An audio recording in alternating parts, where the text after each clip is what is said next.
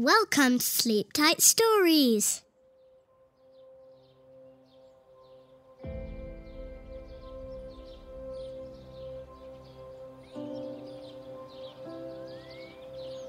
A Puzzled Cicada. 17 years is a long, long time to be getting ready to fly. Yet, that is what the 17-year locusts, or cicadas, have to expect. First, they lie for a long time in eggs down in the earth. Then, when they awaken and crawl out of their shells, they must grow strong enough to dig before they can make their way out to where the beautiful green grass is growing and waving in the wind. The cicada, who got so very much puzzled, had not been out of his home in the warm brown earth for very long. He was the only cicada around anywhere, and it was very lonely for him. However, he did not mind that so much when he was eating, or singing, or resting in the sunshine. And as he was either eating, or singing, or resting in the sunshine most of the time, he got along fairly well. Because he was young and healthy, he grew fast. He grew so very fast that after a while, he began to feel heavy and stiff, and more like sitting still than like crawling around. Besides all this, his skin got tight, and you can imagine how uncomfortable it must be to have one's skin too tight. He was sitting on the branch of a bush one day thinking about the wonderful great world when, pop! His skin had cracked open right down the middle of his back. The poor cicada was badly frightened at first, but then, it seemed so good and roomy that he took a deep breath and pop! The crack was longer still. The cicada found that he had another whole skin under the outside one which had cracked. So he thought, how much cooler and more comfortable I shall be if I crawl out of this broken covering. And out he crawled.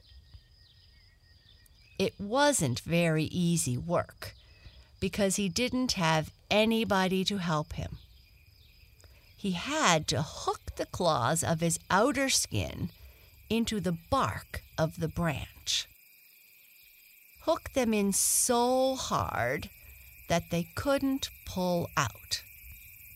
And then he began to wriggle out of the back of his own skin. It was exceedingly hard work, and the hardest of all was the pulling his legs out of their cases.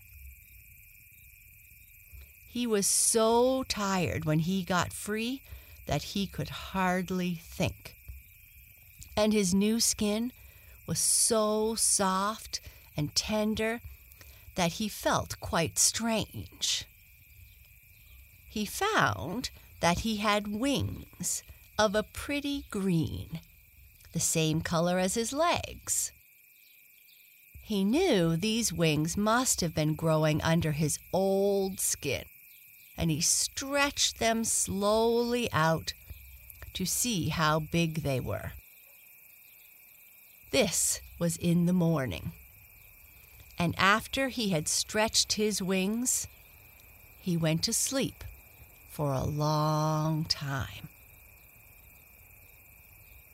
When he awakened, the sun was in the western sky, and he tried to think who he was. He looked at himself, and instead of being green, he was a dull brown and black. Then he saw his old skin clinging to the branch and staring him in the face. It was just the same shape as when he was in it, and he thought for a minute that he was dreaming. He rubbed his head hard with his front legs to make sure he was awake, and then he began to wonder which one he was.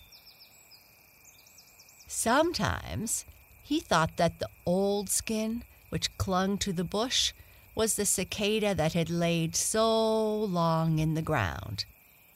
And sometimes he thought that the soft, fat, new-looking one was the cicada. Or were both of them the cicada? If he were only one of the two, what would he do with the other? While he was wondering about this in a sleepy way, an old cicada from across the river flew down beside him. He thought he would ask her, so he waved his feelers as politely as he knew how and said, "Excuse me, Madam Cicada, for I am very puzzled. It took me 17 years to grow into a strong, crawling cicada. And then, in one day, I separated. The thinking, moving part of me is here, but the outside shell of me is there on that branch. Now, which part is the real cicada?" "Why, that is easy enough," said the Madam Cicada. "You are you, of course. The part that you cast off and left clinging to the branch was very useful once. It kept you warm on cold days and cool on warm days, and you needed it while you were only a crawling creature.